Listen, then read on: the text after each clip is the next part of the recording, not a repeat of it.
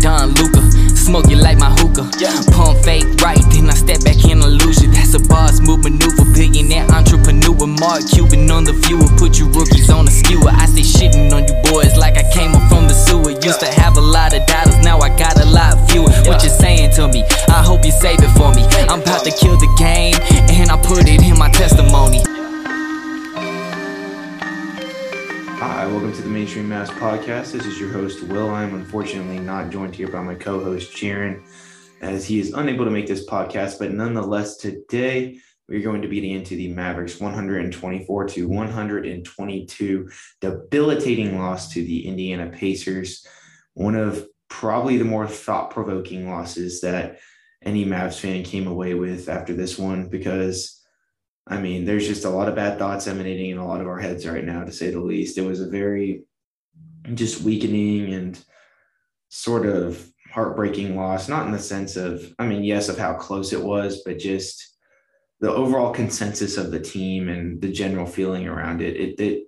This team sorely needs a sort of invigoration of energy or something. And I think that regardless of what any fans think the exact issues of this Mavericks teams are, they can all agree that they need an invigoration of energy and spirit, because at times it does tend to look quite dead. But I mean, today, nonetheless, we'll of course be getting into this game, but also just, is the Mavericks season in jeopardy? I know that seems a little bit like a far-fetched just based off one game, but, you know, this is obviously taking in counts of, you know, a countless amount of games this year and analyzing the ways in which the Mavericks have lost, their clutch time woes, and, you know, the whole Kyrie thing, and just the simple fact that the Mavericks only have 19 games left in this season. They are now 32-31. And I mean, there's cause for concern that they may not even hit the 41 win mark or the 500 mark. So there's a lot to get into with this one, to say the least. You know, I'm obviously treading carefully when I say that the Mavericks season could potentially be in jeopardy. You know, I'm not necessarily saying that it is, but it is noteworthy to at least pose the question, I would presume, right? And at least, you know, kind of sift through why it may or may not be, because I mean, this along, you know, ever since when Kyrie's got traded here, they've been 1-4 since Kyrie and Luka started playing together. But I mean, it's just been a little rough stretch of games from them, and it's at a very bad time. That's not to say that the Kyrie-Luka pairing is not working or anything like that, but I mean, there's definitely cause for concern in terms of the Mavericks how they may fare this season. But we'll be getting all into that. But of course, before we do that, here's an ad from our sponsor, Anchor. All right, guys, so getting into this one, before we even start the game, let's go ahead and get into Maxi Kleber's return. So after missing about 2.5 months, Maxi Kleber returned after tearing his right hamstring and actually played, given the circumstances, pretty well in, I believe, about 24 minutes. He actually ended up closing the game just due to some issues regarding Christian Wood being in foul trouble, Dwight Powell not necessarily being the most tailor-made aid to stopping Miles Turner, if to say the absolute least. I think that Jason Kidd's hand was kind of forced a little bit in this one to play Maxi, even though he was on a preconceived minutes restriction that was undisclosed before the game. And, you know, Maxi, by all means, was not a cure-all. He was not some sort of godsend that alleviated all this team's defensive issues. I think that that's well documented, because I know a lot of people were out with the agenda before Maxi came back that he was like the final piece to this team, and like all the defensive issues would kind of just like fade away as soon as he got here. And I mean, he definitely helps aid in that department, and he helps alleviate some stress, but he is not the cure-all or the final piece to all this team's defensive issues. I want to dispel that narrative, because at the end of the day, he is, I believe, 31 years old.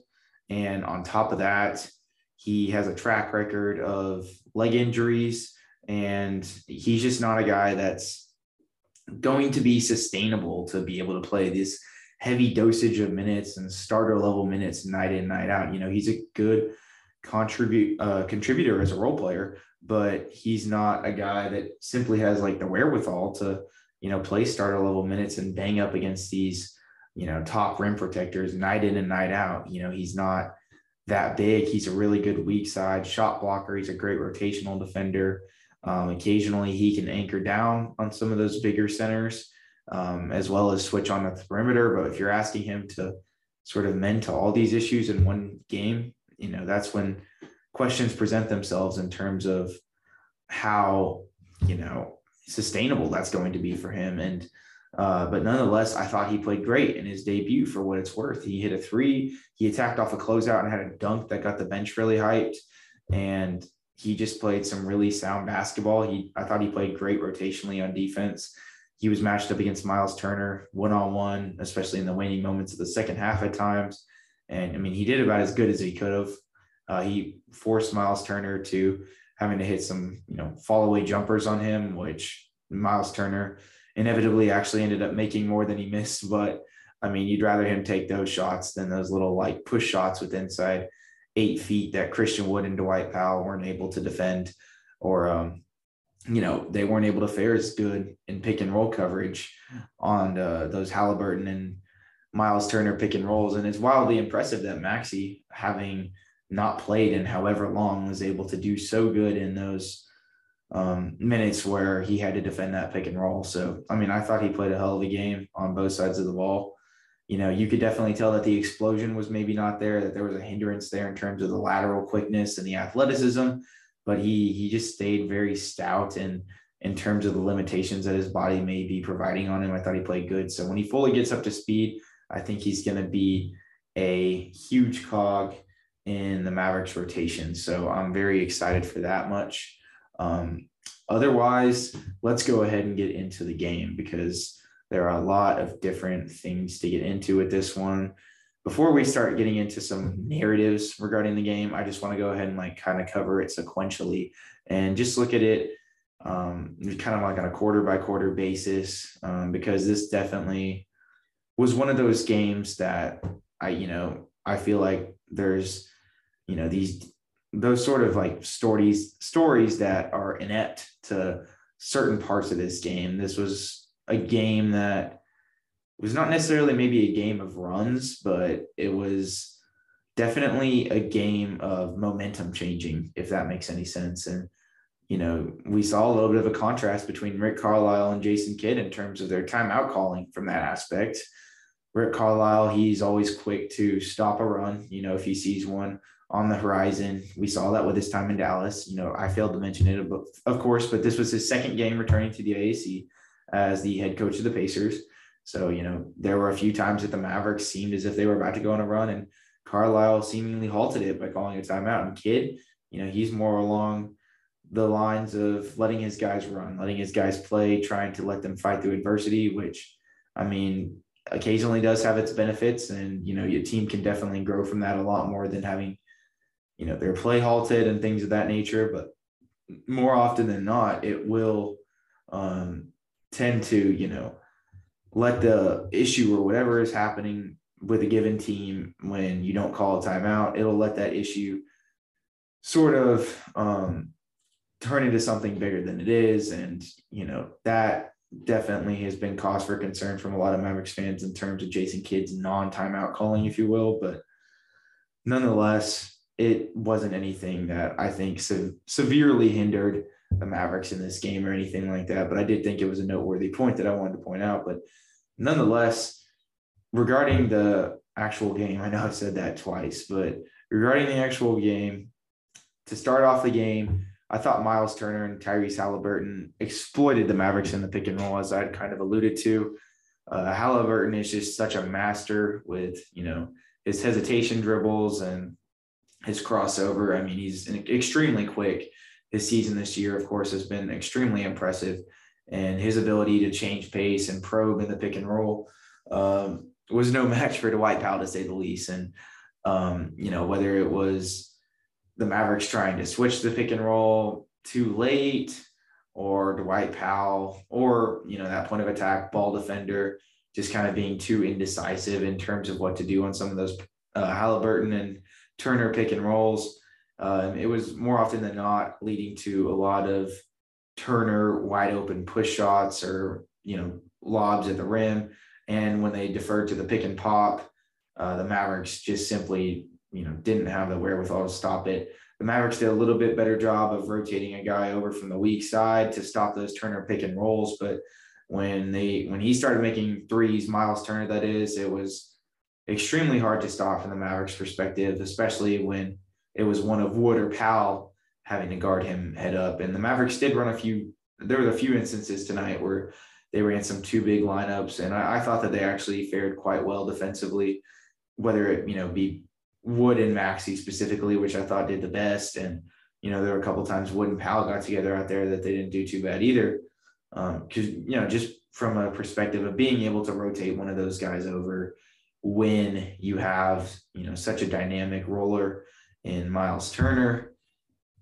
He obviously wasn't coming into the league known for his rim rolling, but he's evolved into this sort of multi-dimensional offensive center. And it's been joyous to watch just from an NBA perspective, the way the guy plays the game. It's, he's a hell of a player. And I really wish he was on our team, to say the least, especially with, how good he is defensively, probably being one of the best shot blockers and rim protectors in the league. But nonetheless, that was absolutely killing the Mavericks in terms of that Halliburton Turner pick and roll. I believe Turner had like 8 points to start the first 8 points for the Pacers. He had to start the game, but the Mavericks were able to remediate some of that pick and roll game from the Pacers by Luka just simply scoring at all three levels in this one. He finished with 39 points, but he was just doing a great job tapping into his post game in this one. There were a lot of instances where Kyrie or Josh Green, when he got in there, would bring the ball off, and they'd run Luka off down screens to get him the ball.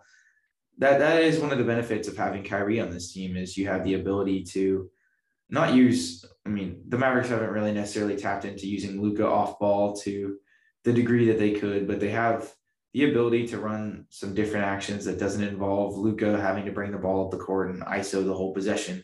He can get the ball in different spots. When you get the ball to him in the post with a successful entry pass, or, you get the ball with him on the wing with a favorable matchup, if the Mavericks got a favorable switch, those can lead to a lot of different good things. And it can also save Luka from expelling as much energy. So I thought he did an excellent job tonight, taking advantages of mismatches, operating in the mid-range, getting to those post-ups. And, when he got a big or somebody more slow-footed on him, he did a good job just simply blowing past guys and, using his combination of strength and quickness to get to the rim.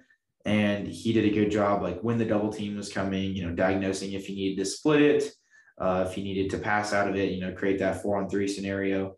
And there were even a couple times, I love when Luka does this, when there's a trap coming from whichever side it's coming from, he attacks the weak side and he gets to the rim. He did that like once or twice tonight. So he did a great job scoring on all three levels. His step back was going in a little bit tonight, probably a little more efficient than it typically does.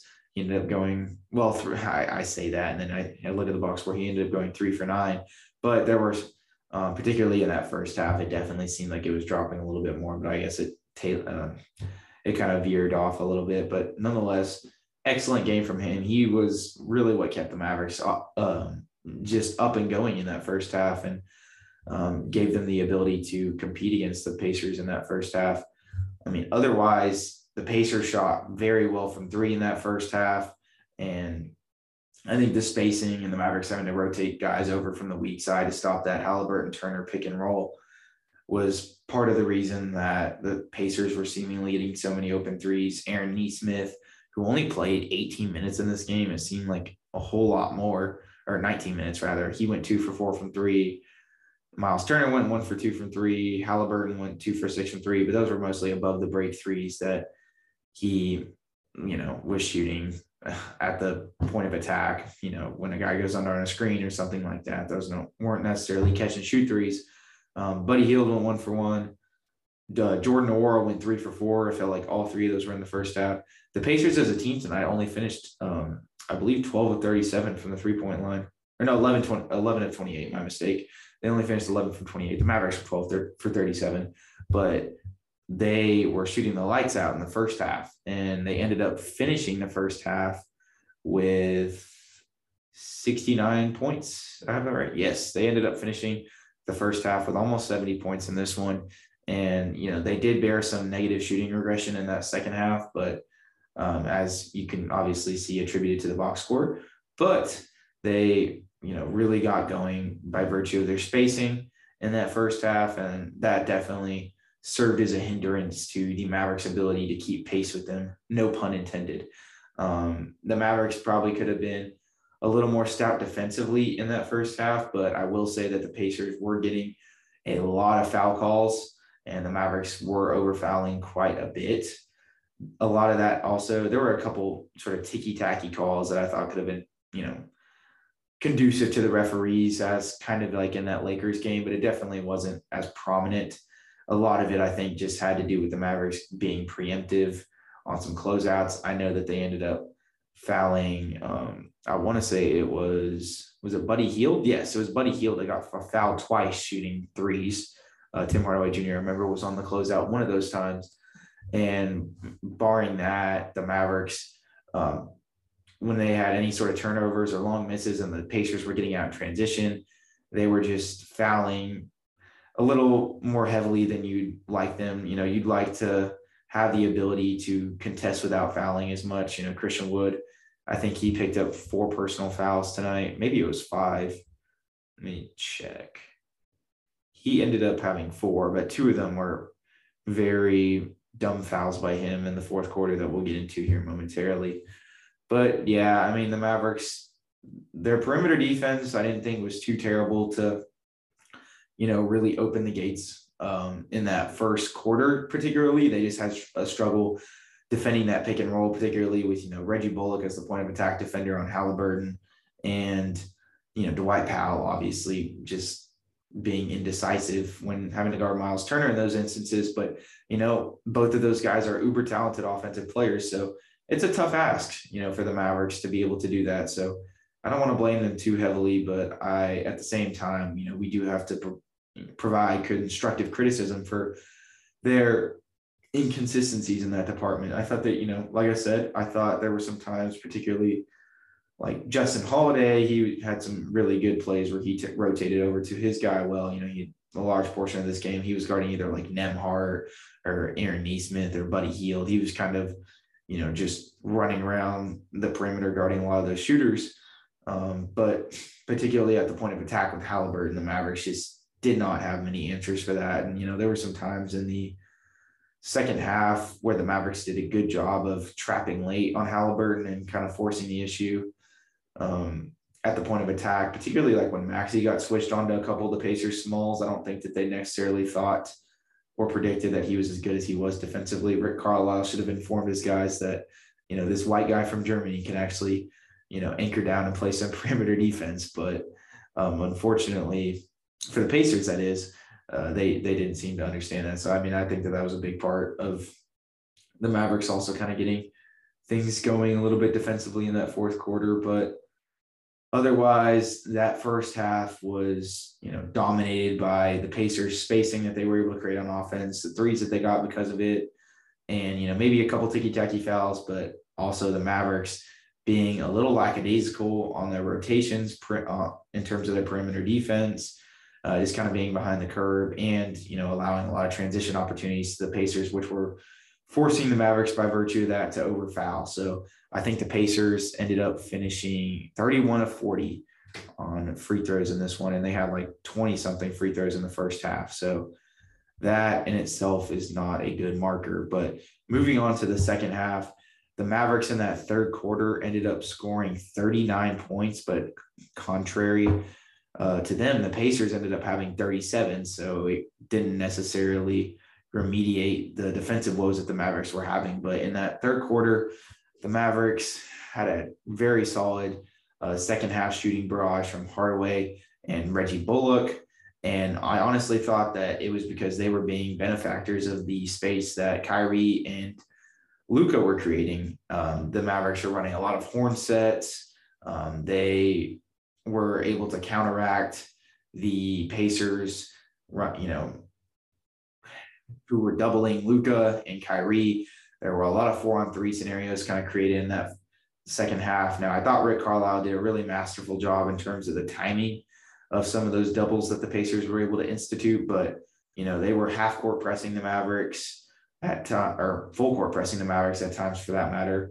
And it was able to lead to some wide open shots when the Mavericks were able to break the press. There were a couple times that Indiana was really able to get behind the curve. They didn't necessarily create a ton of turnovers, but they were able to wind the shot clock down because their ability to hedge and recover when they were pressing and things of that nature. But the Mavericks, I thought, particularly when Luka and Kyrie had the ball, that they did a good job diagnosing what the defense was giving them and making the right reads accordingly in that third quarter and early fourth quarter. And it ended up eventually, particularly out of those horn sets, when you have two guys screening at the up at the point of attack, and then they dissipate from there on out and end up rotating, either one of them rolls and goes to the corner, or vice versa, things of that nature. There's just a lot of optionality out of that set, and the Mavericks have obviously ran it a lot all season, and they were getting a lot of wide open threes in the corner because of it, particularly with Hardaway and Bullock. And then the Mavericks actually got out to running. I thought the Mavericks, they kind of matched the pace of play of the Pacers in this one.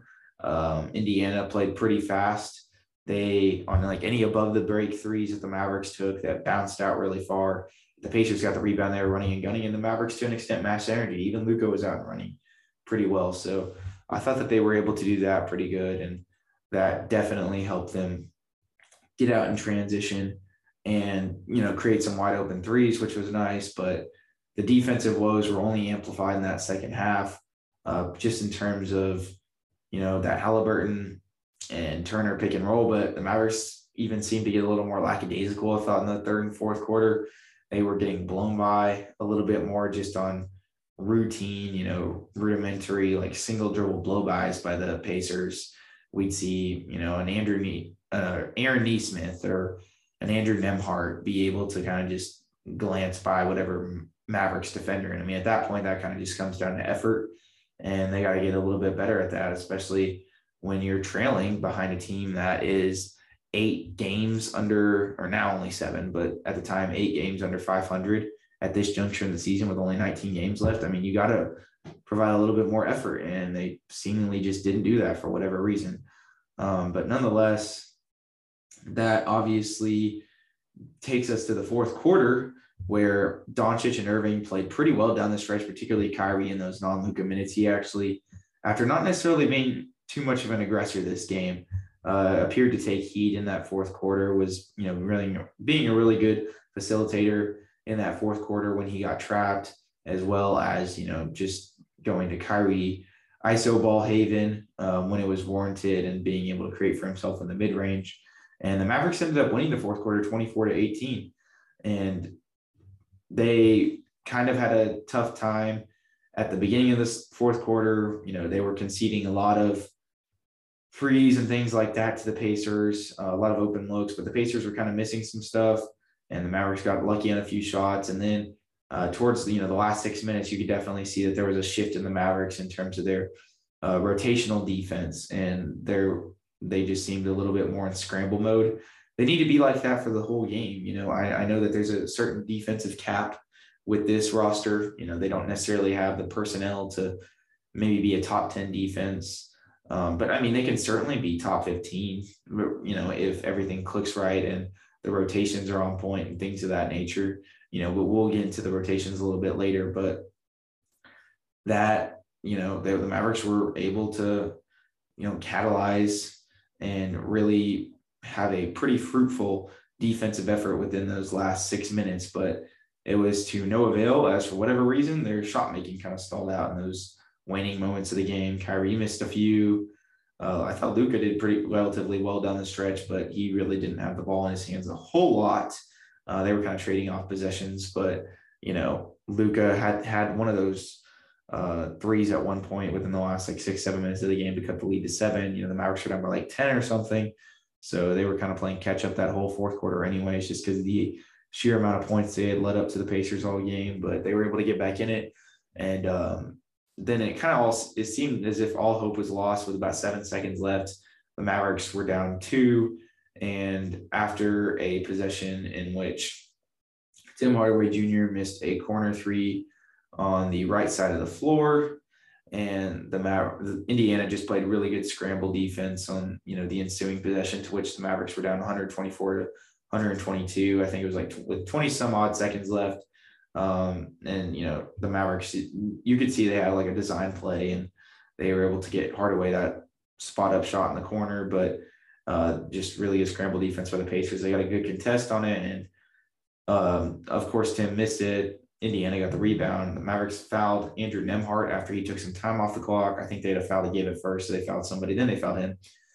And Andrew Nembhard went to the line, and he missed both of his free throws with 7.1 seconds left. He's not a guy who shot a heavy dosage of free throws this year, so fortunately he missed both of them.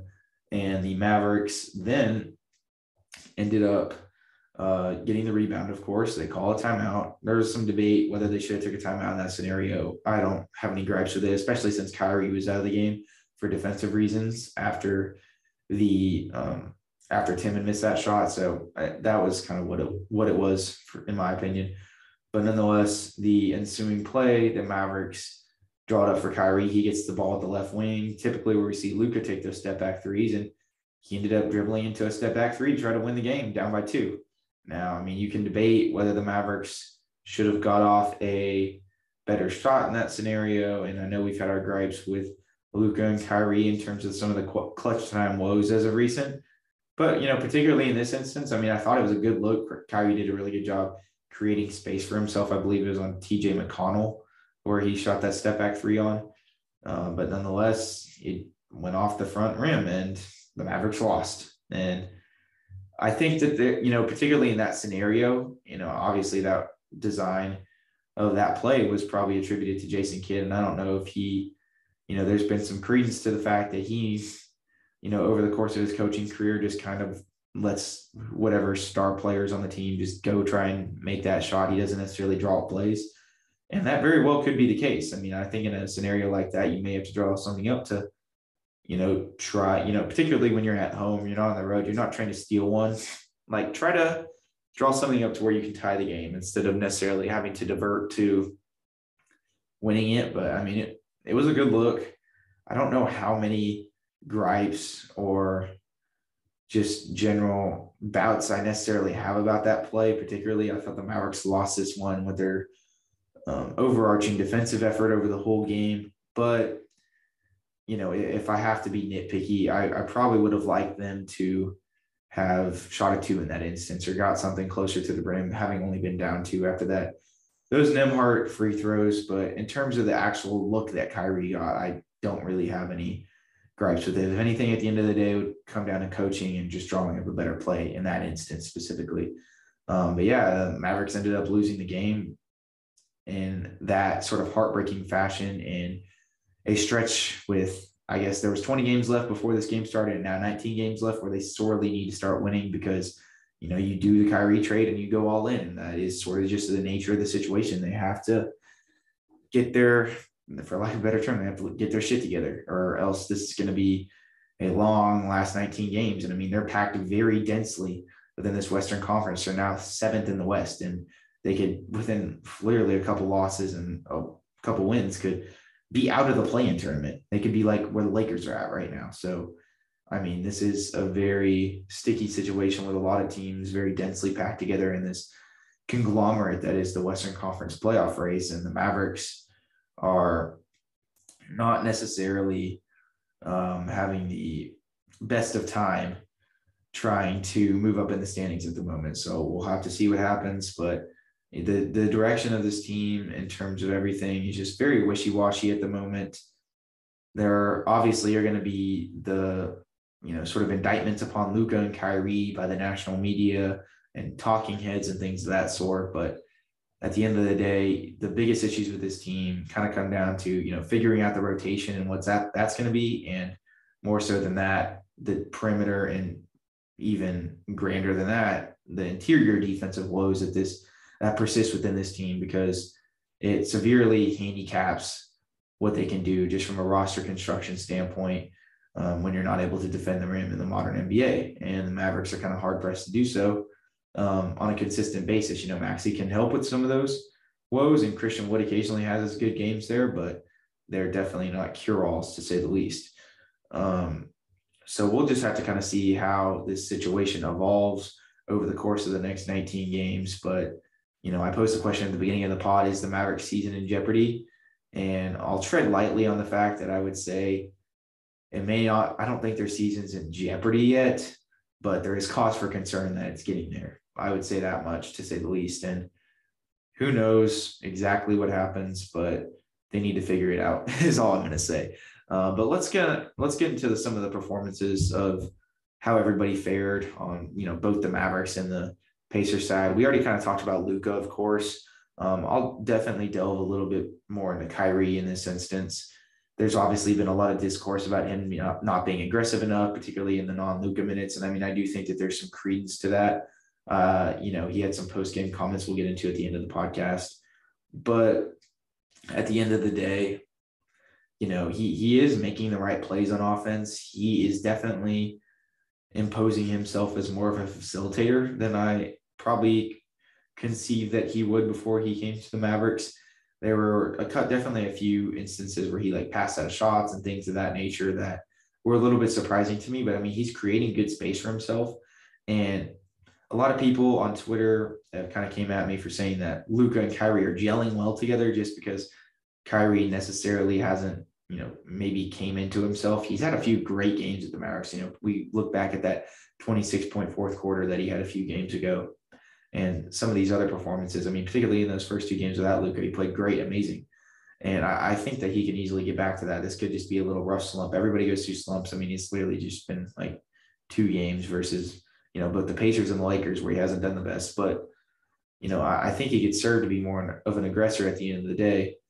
But that's not negating the fact that him and Luka do gel well together, because just by virtue of namesake and how much attention they command on the floor and the pressure that they put at the point of attack on the defense, they're creating a lot of space, and this offense still ebbs and flows very well, just with their inclusion on the floor at the same time together. And you see that when the Mavericks are running those horn sets with both of them in the game together and one of them screening. The Mavericks are able to create a lot more looks for everybody else. So the offense still is great with both of them on the floor. And so I would say that they gel together well. They're probably still trying to figure out and fine tune some of the intricacies in terms of, some of those direct actions that they run with each other, whether, it's Kyrie or Luka screening for each other, running certain actions where, one of them is coming off ball or one screens for the other off ball. There's a lot of different other things that they have yet to kind of tap into.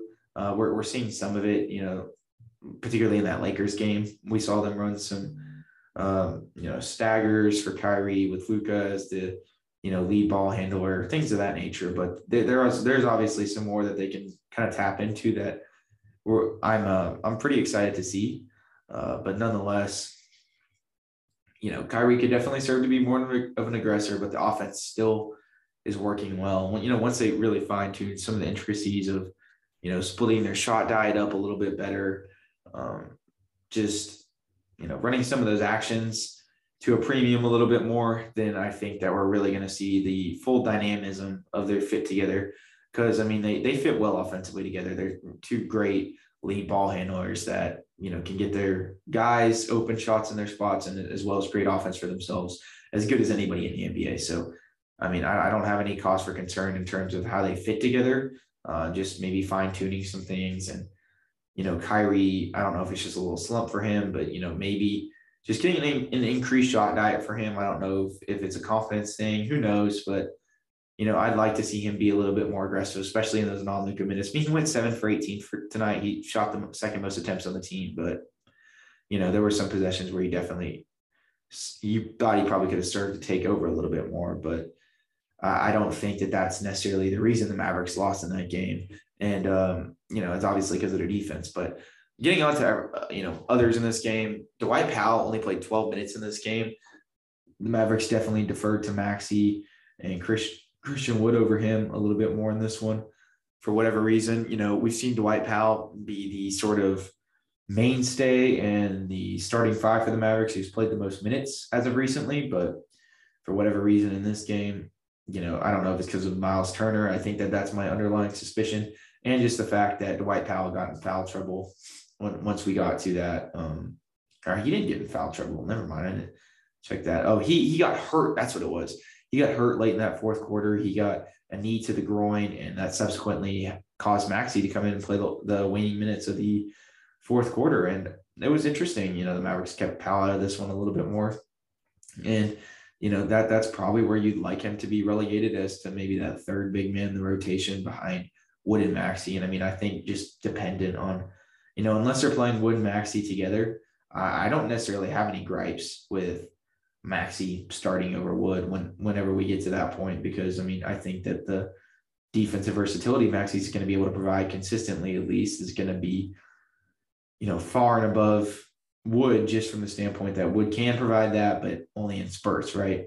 And so I'm okay with that, but the whole Powell Wood thing is a really confusing thing. But Powell, for whatever reason, does have much better advanced stats, and the Mavericks perform better with Powell on the floor versus Christian Wood, which is interesting in terms of some lineup data. So that's a whole nother thing to get into. But I thought Dwight Powell himself played pretty well in his minutes in this one. He did a good job rolling, trying as hard as he could to limit Miles Turner, but he just simply didn't have the wherewithal or the ability to flip his hips or the defensive versatility to do it.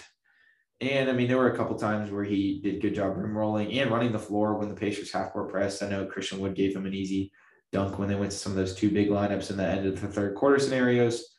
But barring that, pretty stereotypical Dwight Powell game. Missed a couple bunnies, made a few nice, dunks by just maintaining his position in the dunker spot, and played pretty lackluster defense, even if he did try hard. But there were a few plays where he got switched on to Smalls. There was one play late in the fourth quarter where he was on Halliburton, where he had a really good contest on him.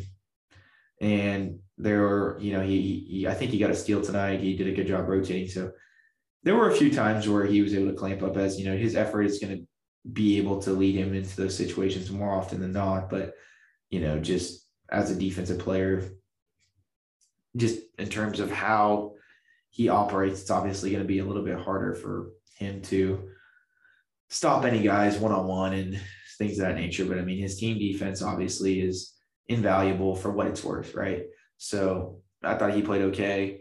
Reggie had a great game tonight from a shooting perspective. He obviously had trouble stopping that pick and roll, as would a lot of point of attack defenders in the NBA would, but he went 5 for 9 from the field, 4 for 8 from 3. He had a great job shooting tonight, and, kept the Mavericks in this game throughout a lot of stretches, even if the defense didn't necessarily get back to on par till maybe the third and fourth quarter. I saw him get finally a few more stops on Halliburton. But, he's obviously tasked with a tall order, and, he, for the most part, he stepped up to the challenge, even if he didn't, necessarily limit Halliburton as much as we'd like. He was able to kind of compensate on the other side of the ball.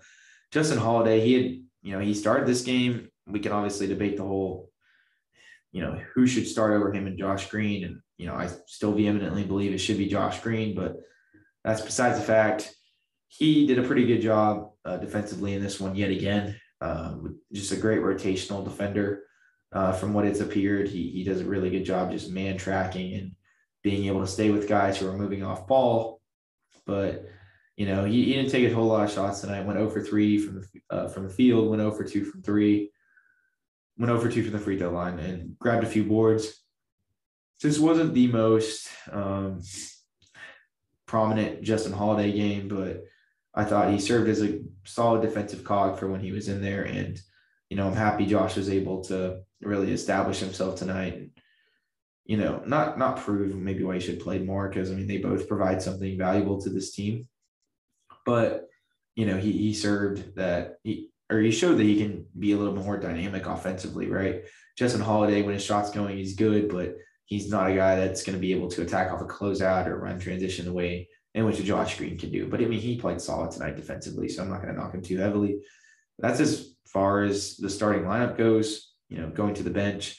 I obviously talked a lot about Maxey at the beginning, just in terms of his defensive versatility and what that meant to the Mavericks. And, him not obviously being a cure-all to some of these problems, but, he definitely alleviates a lot of the stress. And I don't know what his minutes restriction was tonight, but the Mavericks were kind of forced to go to him down the stretch during certain points. And I mean, he stepped up to the plate and he played quite well. So I was happy about that. He kind of did as much as he could. He did just a great job rotating. I mean, he guards like 2-3 guys on one possession, which is just wildly impressive. Even if, he's kind of seemed like he lost a step or he wasn't as explosive coming off that hamstring tear.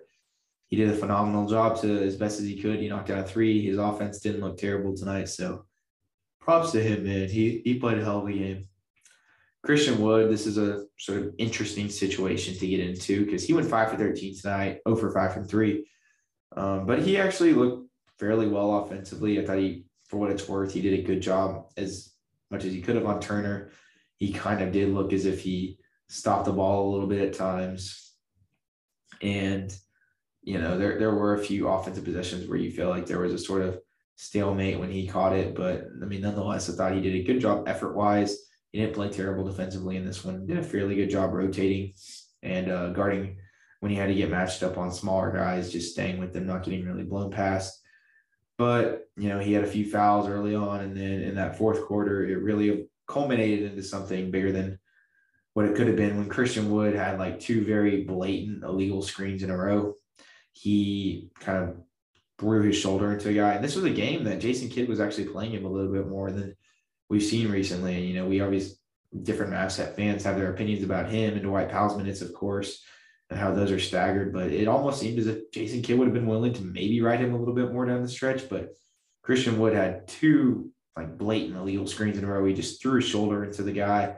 And, the first one was kind of like, okay, just get your feet set. But the second one, it's like, okay, like how could you not learn from the first one? It was like literally like back-to-back possessions. And, deservingly so, he got subbed out. I wasn't really mad at that decision when Maxey came into the game for him. I know Maxey can set a better screen and he's obviously typically better defensively, but Christian Wood went to the locker room right after. And I guess he was followed by JaVale McGee. He ended up coming back onto the bench, but it was just a weird scenario. And I don't know if that, typifies him not, being pissed off or something of that nature, but it was a whole weird deal. But luckily, I mean, he came back onto the bench, supported the team, but he didn't play for the rest of the game. I don't know. The whole situation in itself is just weird. And we've obviously covered it ad nauseum and what my opinions and Jaron's opinions are regarding the situation, but it is just a sort of unfortunate deal in terms of the way that, both he's kind of operated as well as the Mavericks and their coaching staff and the front office has operated with him. And we're just going to have to see how it evolves over the next 19 games in the playoffs, because at the end of the day, regardless of how you want to twist it, his, offensive prowess and his readiness, and if he can play good defensively, I mean, that matters a lot for the Mavericks. They could easily lose him for nothing this offseason. So, I mean, I know it's not as big of a loss as like Brunson per se, but the Mavericks don't have cap space to just go out and sign another person. So, I hope they don't screw it up from whatever perspective ends up happening, whether that just be somehow facilitating a sign and trade or, if he plays good down the stretch, returning him on another deal or, seeing how he fares with Maxey, especially as Maxey comes up to speed. I think one of the biggest saving graces to Christian Wood's season this year could be him and Maxey's 2-man lineups, because that kind of covers up for some of Wood's defensive lapses. But I guess we'll just have to see how the situation evolves nonetheless down the stretch. Tim Hardaway Jr. had a really good game tonight. He actually played pretty well defensively for, what it's worth in terms of what he can do. He did a good job rotating. There were a few times where he had some over fouls and he was being a little bit preemptive and he kind of got caught ball washing, as he typically has a tendency to do, when he closes out too hard. But he shot the ball well. He had 6 threes that he attempted in this game, and those were all of the field goals he attempted in this game. He made all 4. They made 4 free throws, had 16 points. I mean, just a really steady game from him. This was exactly what you'd ask for him off the bench. He played 37 minutes in this one, proving as to why his spacing is invaluable. He's become this, more of a consistent guy for the Mavericks as of recent. No matter what role he's sort of in, he's just been playing more consistently for whatever reason. The defense hasn't been as atrocious.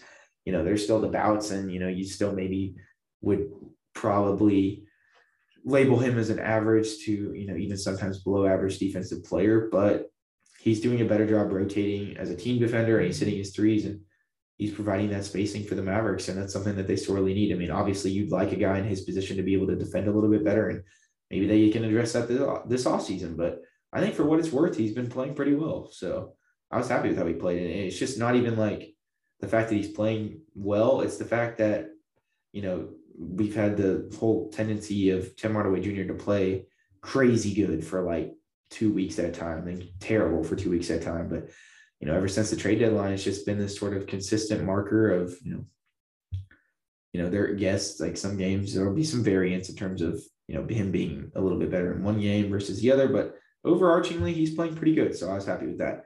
Josh Green, I thought he did a really good job in his 22 minutes tonight. I thought he should probably got a little bit more. He did about as good of a job at the point of attack on Halliburton as he could have, but I mean, that's just a tough guard in general. Otherwise, he defended everybody else rotationally pretty well. He went 4 for 5 from the field. I'd like to see him be a little bit more aggressive offensively, but at the same, he definitely seems that that's sort of tapered off ever since Jason Kidd took him out of the starting lineup for whatever reason.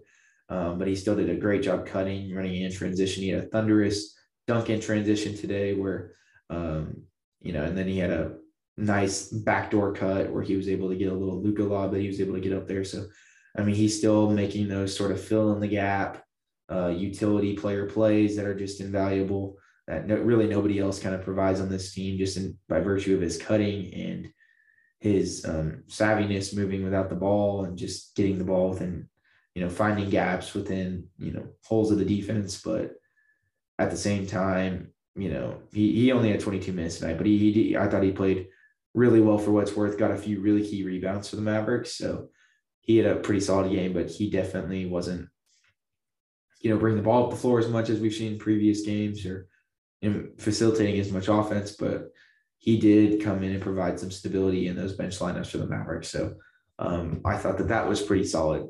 So that kind of goes, that's kind of as far as the Mavericks play tonight. I thought how all their guys fared. There were some guys better than others, but particularly offensively, there really weren't many gripes with this team, but defensively is where we really need to get into. And that's obviously the Mavericks interior and perimeter defensive woes that continue to persist game after game.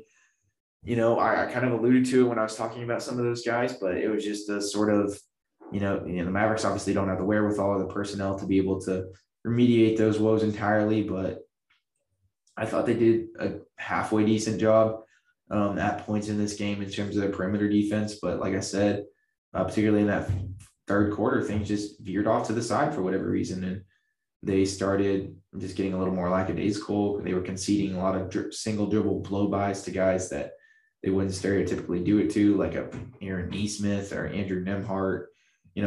Definitely like capable players, but if you're going to get beat in one-on-one scenarios, you want it to be at the point of attack. You want it to be like Tyrese Halliburton, because the more role players you can see those easy baskets to, the harder it's going to get for you to win games. So that obviously was cause for concern, and of course the lack of rim protection. Maxey did a good job rotating for what it's worth, but Miles Turner just put so much pressure on the rim. There was really no answer for him in any sort of aspect. There's a sort of call to action maybe from some people to play JaVale a little bit, which is interesting. And I maybe would tend to agree with that, especially if the Mavericks don't do anything in the buyout market. They have till 12 p.m. Central Time, or no, 12 a.m. Central Time, I believe, on March 1st. So today to do something. But of course, that's going to be conducive to whether they actually decide to do something or not. So we'll just have to see how that situation ends up evolving. But I mean, this team as is well documented, they just have a severe lack of rim protection. And, particularly when Dwight and JaVale are in there, they can do some different things in terms of their team defense. And I said Dwight and JaVale. I meant Dwight and Christian Wood. They can do some different things in terms of Dwight, being a solid team defender, him being stout, especially when the Mavericks went to zone. They went to zone for like a brief period in that first quarter. And Dwight is pretty solid when the Mavericks do that schematically. And Christian Wood, he's able to defend the perimeter decent and occasionally, chase some blocks and do some different things there.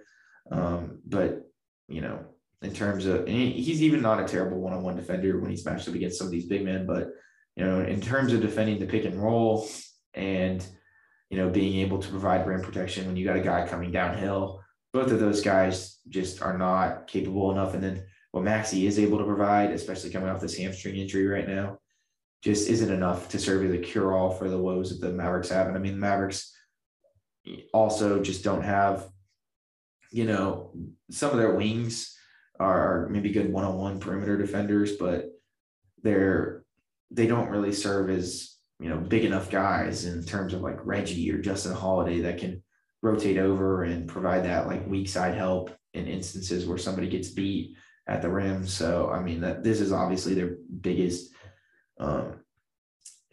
their biggest sort of failure this season, of course, is the Mavericks rim protection, by virtue of that, JaVale McGee not being exactly what a lot of people may have conceived him to be. And, you want to maybe try him out in some of these instances, but who knows how much it would actually help, of course, right? But because just some of the inconsistencies he's had this year. But, Miles Turner, of course, torched the Mavericks in that department this game. And the perimeter defense, I thought, was okay at times. But like I said, in that third quarter, it was just completely lackadaisical, and they were getting beat a lot more often than not. And that was kind of disheartening to see. So you'd like to see them remediate that a little bit in terms of that perimeter defense, in terms of something that they can actually control. But the interior defense, that seems to just be a commonality of it is what it is. Hopefully they can maybe tend to it on the buyout market a little bit, but they're definitely not going to get any sort of cure-all this season by any means. And it sucks. That's why we wish they did something at the trade deadline, but they didn't. So we'll have to see if,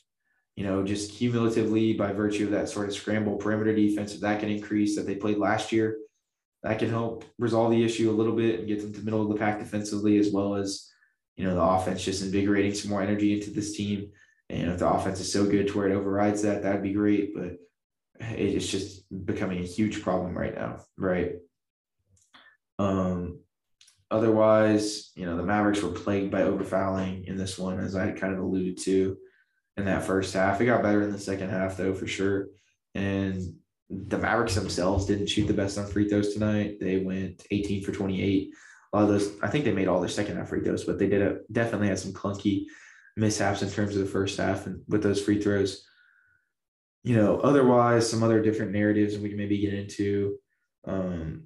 Luka's attitude, I know there's been a lot of complaints about that recently. He got a technical in this one. I don't know what his counting is at in terms of how many technicals he'll be at till he gets suspended. I'm assuming he's only a couple off, but obviously there's, especially when we lose the narratives in regards to him being out of shape and him complaining about the refs, they tend to come out a lot more.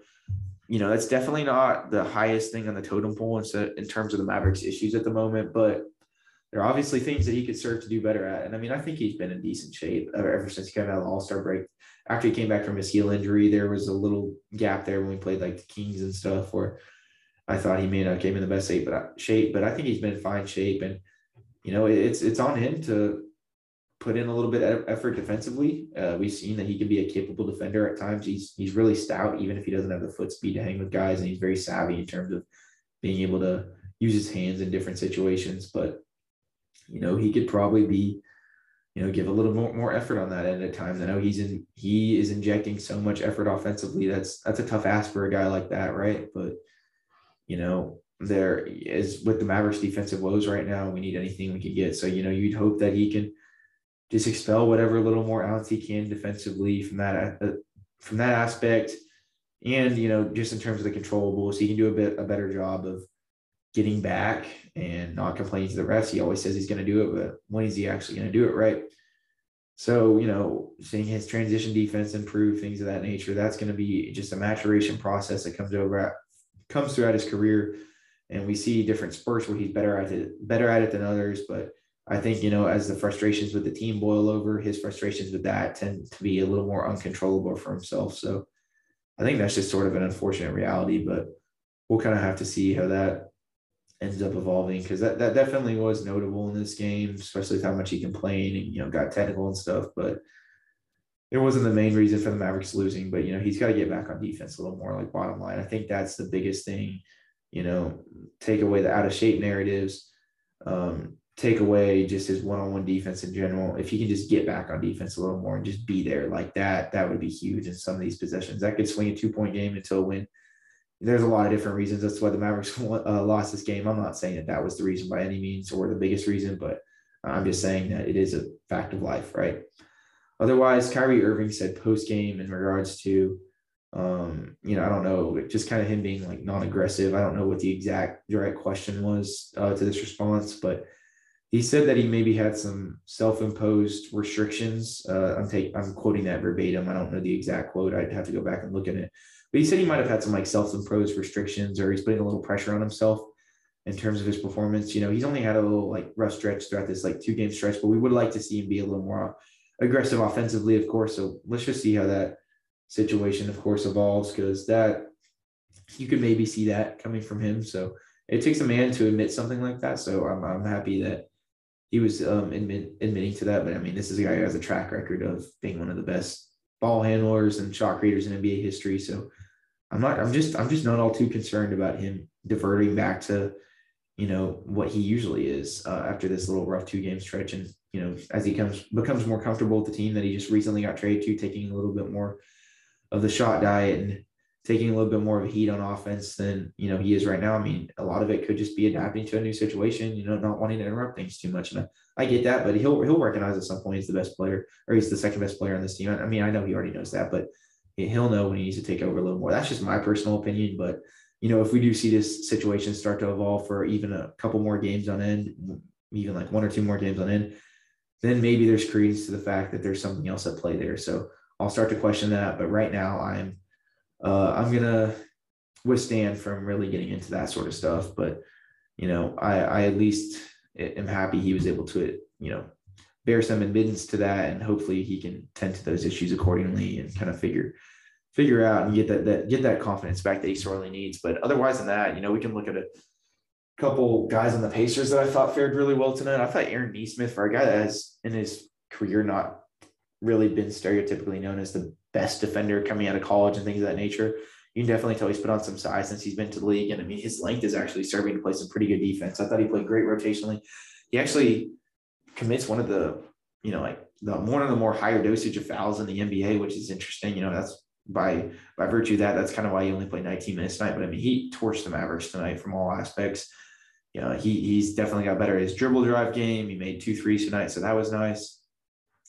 I've already talked about Miles Turner and Halliburton ad nauseum, just Halliburton's ability to stop and go and manipulate the pick and roll, and just diagnose pick and roll coverages of the guys going under on a screen, and some of the passes he's able to make within half court settings and some of the actions they run.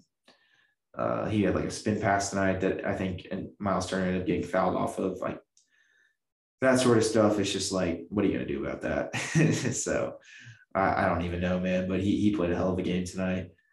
Andrew Nemhart, this is a rookie dude who's had some explosive performances this season. Just kind of as this sort of shot creating, but is also like kind of spot up guy for them. Also played some decent defense, but he didn't have the best offensive game. He just missed a few of his threes, and by virtue of that, but kind of fell out of favor tonight with the Pacers, but still played some decent defense. And he served as a pretty good playmaker, had 5 assists tonight, but he did a good job, just doing whatever he does against the Mavericks as always, which is typically shooting. But in this instance, he got fouled like 3 times taking threes or something of that nature. And he made 7 of 9 of his free throws. So, he's always going to be a threat from the outside, even though he's kind of a defensive black hole. Jordan Nwora, he played great for the Pacers, I think he was on the Bucks before this, I want to say. And he's this sort of dude who is, really decent at defending kind of like 3s and 4s, but he obviously has he's kind of a tweener in a sense where he lacks the ability to guard up on 5s and also can't really sit down and, guard on the perimeter, but, he is a really good shooter. And he can attack off a closeout occasionally. And I mean, he did great off the bench for them. So 16 points, the Mavericks had a tough time containing him. TJ McConnell was that sort of savvy presence where he's just so good at dribbling around, really savvy third ball handler. He's got like love for the Mavericks to have. But, it's obvious and just a good team defender for his size. He played some pretty invaluable minutes for them tonight. Chris Duarte, it's interesting. He kind of seems to have fell out of the rotation after being, this really sort of good six-man type of dude, but he only played 7 minutes tonight, went 0 for 2. Was pretty unnoticeable, but, they got a lot of guys that kind of play the same position, like just sort of hybrid guards or forwards. So it'll be interesting to monitor what they do with that in their near future, especially as they start to get better, how that situation may start to play itself out with some of those guys maybe getting traded, but that's interesting to say the least. But Benedict Mathurin, he's been coming off the bench all year. Obviously this high profile, two-way, high-flying rookie. And, he had kind of a rough game tonight. He got to the free throw line a couple times.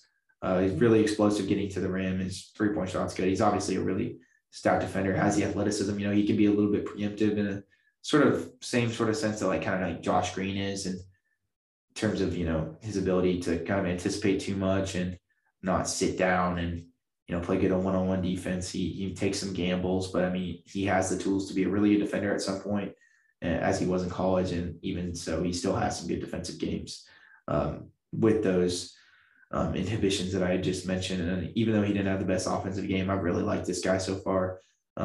Just from an on-court perspective, the way that he, plays. And I really like his game, even though some people have some gripes with his off-court stuff. He's a confident dude. And I like that. So, I thought he played a hell of a game tonight. And he didn't play a hell of a game tonight, but I thought that for scoring one of his, for going 1 of 7, I still thought he had a pretty immediate impact on the game, even though he wasn't, the, primary scoring option off the bench or wasn't hitting all of his shots as he typically is for the Pacers. But barring that, that's really all I got for this podcast. If we're going to go and answer the centripetal question of is the Mavericks season in jeopardy, just to reiterate, it very well could be, but I don't think it's gotten necessarily to that point yet. And they got to get their shit together sooner rather than later in terms of at least getting this defense to a point where it's comparable to being, close to some of those middle of the pack teams, and, getting the offense to a point where, or just getting the offense to a point where it's just so good that it overrides the defense. One of the two. I don't know if this Mavericks team is a championship contender, but they could at least be a team that makes a decent run in the playoffs. But they're going to have to, they're going to have to get that up and running faster. 7th in the West now, and they could also easily be a team that falls out. This team has had so many questions. We thought that they seemingly kind of threw all those questions out the window once Kyrie came, and they have an identity now. But that may not necessarily be the case. Even if they have a direction, I don't know if they have an identity, and that's a big thing for this team to find, is just what are they. And so we'll see what happens. They play Philly at 6:30 on Thursday at home. Of course, they continue his home stretch, and that's going to be a huge game. This next stretch makes or breaks the season, man. If they lose a few more, they could be out of the play-in game. So it's a sad reality we may have to come to, but I don't know. It's really starting to get scary, guys, and I hope that things end up turning out for the best. But otherwise, I will be here. I will continue to cover it for you guys. Of course, Jaron will too when he comes back Thursday night. Barring that, make sure to follow us on Twitter at mainstream_Mavs. Make sure to subscribe, comment, and like if you were on the YouTube gang. Shout out to the YouTube gang if you guys are listening on there. We are on YouTube now, of course. Comment if you were on YouTube. What do you think? Do you think Joel Embiid will get into a fight with any Mavericks players on Thursday night? Comment that.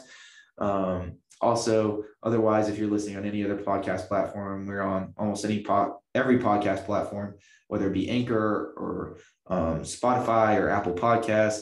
Make sure to follow us or subscribe on whatever sort of podcast platform it allows you to do so, and however you have to follow us, just do that if you guys really enjoy our content. We appreciate you guys from listening this far on the podcast. Give us a 5-star rating, of course, as well. Otherwise, we will catch you guys in the next one. Will with Mainstream Mavs signing out. Peace out, guys.